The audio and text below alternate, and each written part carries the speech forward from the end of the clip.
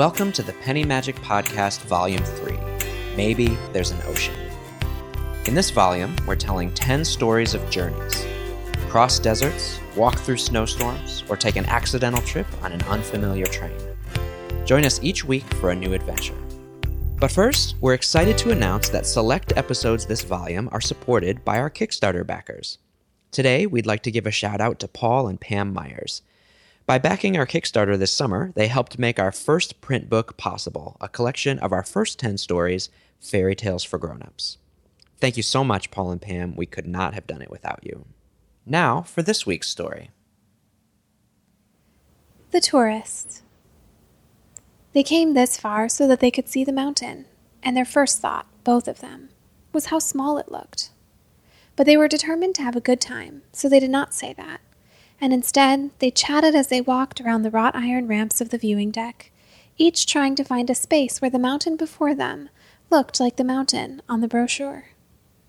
They were surprised to find that the pictures made it seem larger, zooming in on the cracks and disheveled sides, seething with steam and heat at the base, glistening with snow at the top.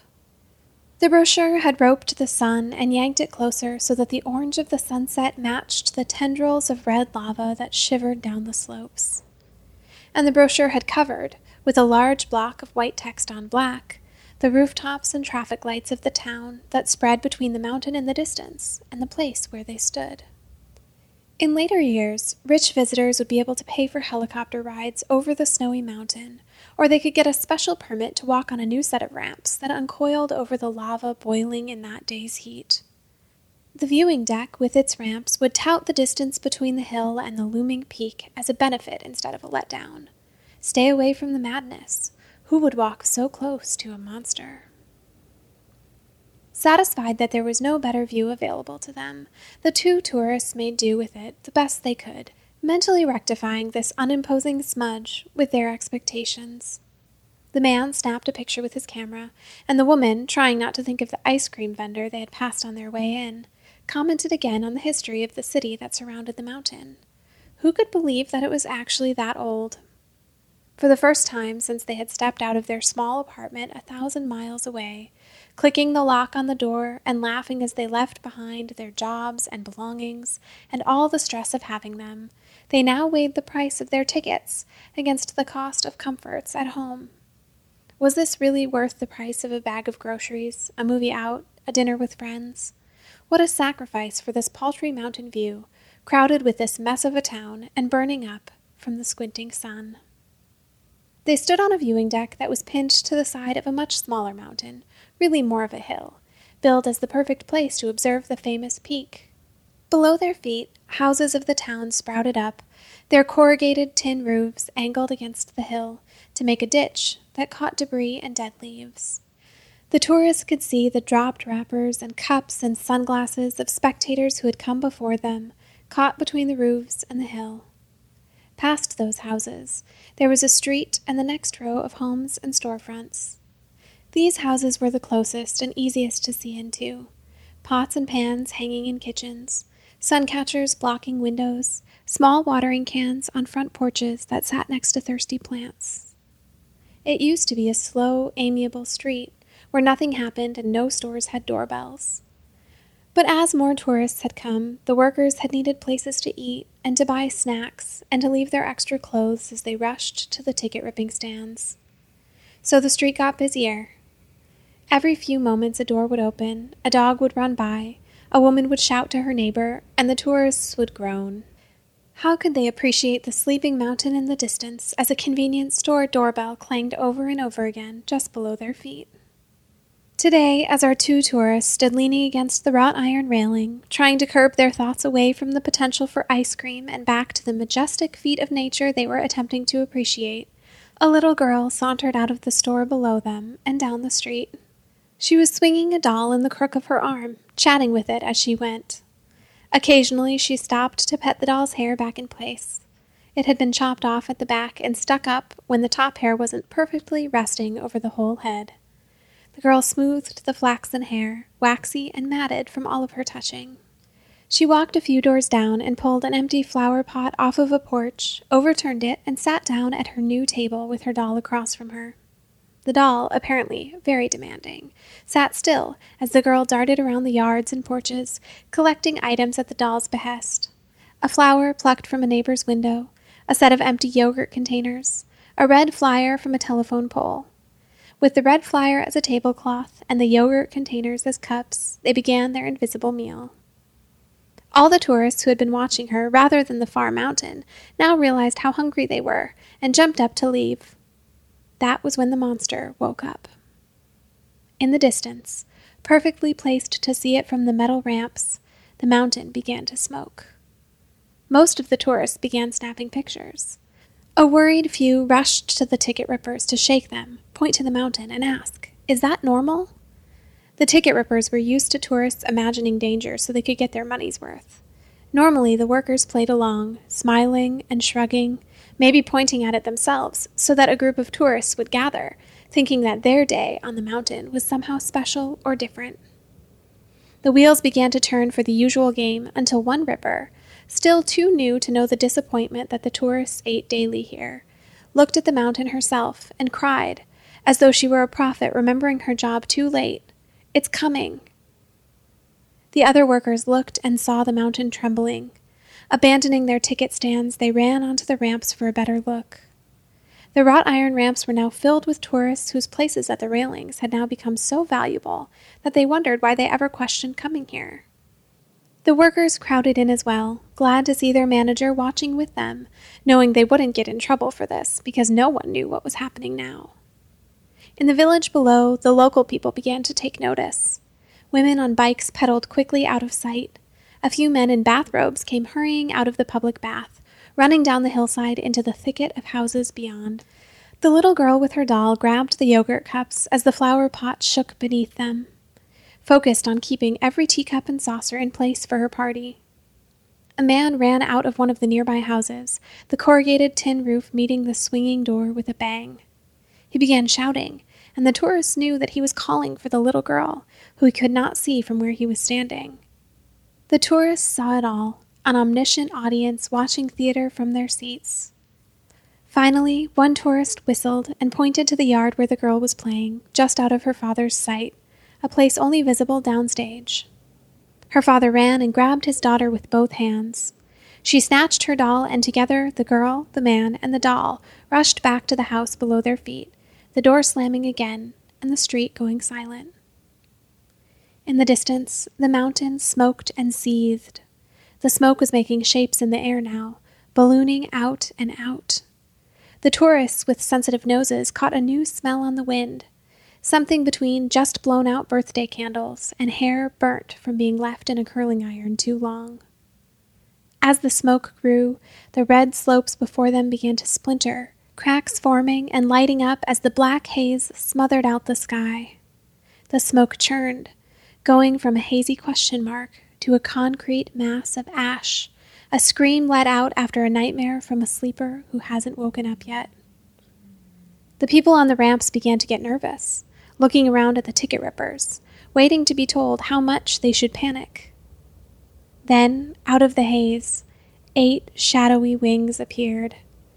The red of a beast's body took shape in the sky like the turrets of a magnificent castle set in a moat of smoke. At this, the ticket rippers ran. Some rushed to their motorbikes and drove off, taking country roads out of town or taking city roads to pick up people they couldn't flee without. A few jumped over the ramps and landed with a clatter onto the tin roofs below, a shortcut they knew from their night walks home, now an emergency escape for grabbing family members and getting away. Some visitors began to run to their cars. Others crowded closer to the railing, certain that the beast would never travel this far. A few parents pushed their children to the front of the ramps for the best view, with a flash in their minds. My kid will be able to say he was there when the mountain woke up and the beast roared. Standing shoulder to shoulder on the ramp together, our 2 tourists were uncertain. Yes, this was what they wanted to do, to see the world, to be a part of the big things out there, to get lucky enough to watch history happen. But both of their minds snapped back to the hallway of their apartment. It would be morning there now, and the white light of the back patio would be coming in, backlighting the whole hallway so the shoes lined up in the entryway looked like a row of sleeping cats, waiting to have feet slipped into them so they could stir awake. The wood floor probably needed dusting, she thought. I never finished moving those boxes from the hall closet into storage, he remembered. They stood together staring at the beast that would make history, or at least the next day's paper, thinking of their home 1,000 miles away. The next moment, the beast flattened its wings and veered toward their hill, bearing down on them like a jet, nose first. As it approached, she wondered if it would come close enough to see its eyes. Would there be a small pilot and co-pilot inside, waiting to land and pick up their dinner that was waiting for them by the gate? But the eyes were not full of pilots. They were black and empty and rimmed in green, like rust around the nozzle of a garden hose. He lifted his camera and snapped a picture, just as those empty eyes fixed on him. Suddenly, one of the ticket rippers, who was too young and cared too much about his job, grabbed both of them by their hands. They were now standing on the ramp alone, straddling the railing they held and their memories of home, not noticing that they were now the target for the beast. The ticket ripper pulled them around the ramps as the beast came nearer and nearer. Pushing them over the end of one ramp, they found a set of steps leading down to the village below. He dragged them into the house where the little girl had fled with her father. Suddenly, they were all shoved inside, not divided into tourists and locals, but 5 people huddled in the dark, wondering if the rattling on the wind outside was coming for them. Together, they listened without moving. But like all humans, even those in imminent danger, their attention wandered. The woman wondered if the rug in the house was for sale anywhere in the city. It was a lovely blue in the light cast from the windows. The little girl, sitting across the room from her, offered her an empty yogurt cup, and she knew it contained imaginary tea. She took it and smiled. The ticket ripper, just a teenager in an oversized uniform, noticed the man's camera. It was a nice one. There were 3 knobs at the top and a whole twistable lens at the front, probably 1,000 settings you could change. The father, at first so distracted saving his daughter, then relieved to have his son safe too, started to feel the presence of these 2 as strangers, noticing the woman touch the edges of the rug and his son watch the camera resting on the man's lap. Finally, there were noises on the street. The man stood up and peeked out the door.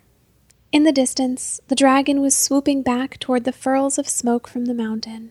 A cheer went up from the town below. Someone had found an old gun and made quite a show of trying to kill it.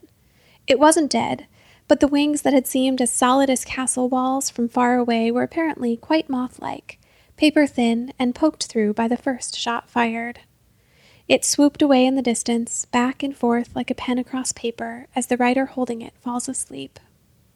The father whistled for his children, and the people in the house hurried out to watch the last of the dragon slink away into the smoke.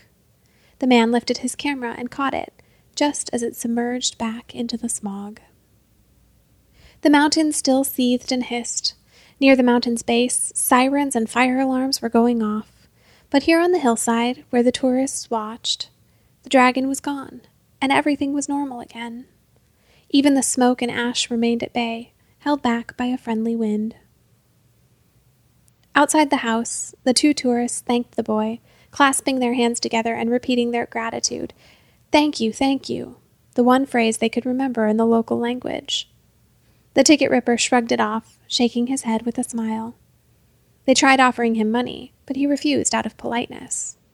Suddenly aware of their sandals and fanny packs, the couple asked for directions back up onto the ramps with the other tourists, ready to head out. The ticket ripper led them back up the steps and onto the ramps, where the 2 of them walked out past the ticket stand and away to their car. In the days that followed, the ticket ripper, back at his post, thought about them every day. There were more tourists than ever, now that there was really something to see and a true risk in seeing it. The swarms came with their cameras loaded and already snapping, afraid to miss the moment when the dragon might appear. I wish I had asked to try his camera, the boy often thought, noticing other tourists' cameras and slowly saving up his paychecks to buy one of his own, thinking of what he might capture. He hadn't learned it yet, but he had an eye for photography, and would later climb the mountain and take the first ever picture of the giant asleep in its lair. Until then, he would rip tickets and climb back down the stairs each night to the house with the blue rug and his little sister. A few days later, our 2 tourists arrived back home, the light from the backyard catching on the dust twinkles in the air. It filled their hallway with a sense of magical return, lighting up even their shoes and misplaced boxes. They unpacked and took their film to get developed to see what they had captured on their trip. When they looked through the pictures, they had it all. The mountain, far and disappointing, then the top of it smoking and unfurling, a dozen shots of a speck in the distance getting bigger and bigger. Finally, the 2 best photos of the bunch, a smudged shot of the dragon at its largest, as they were being pulled away to safety, and a final shot of the dragon, swooping in the distance back into its smoky home, the bottom half of the photo filled with corrugated tin rooftops. The woman flipped between the smudged arrival and the smoky departure again. "I wish we had a picture with the family," she said, thinking of the ticket ripper and his sister and the blue rug in their home, making a note to remember what was missing between the photographs.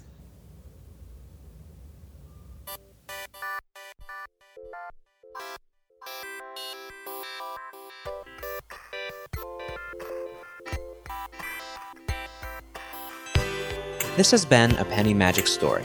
If you enjoyed this story, please consider leaving us a rating or review, or tell your friends about this podcast. Today's story was written and narrated by Natalie Mills and produced by Matt Mills.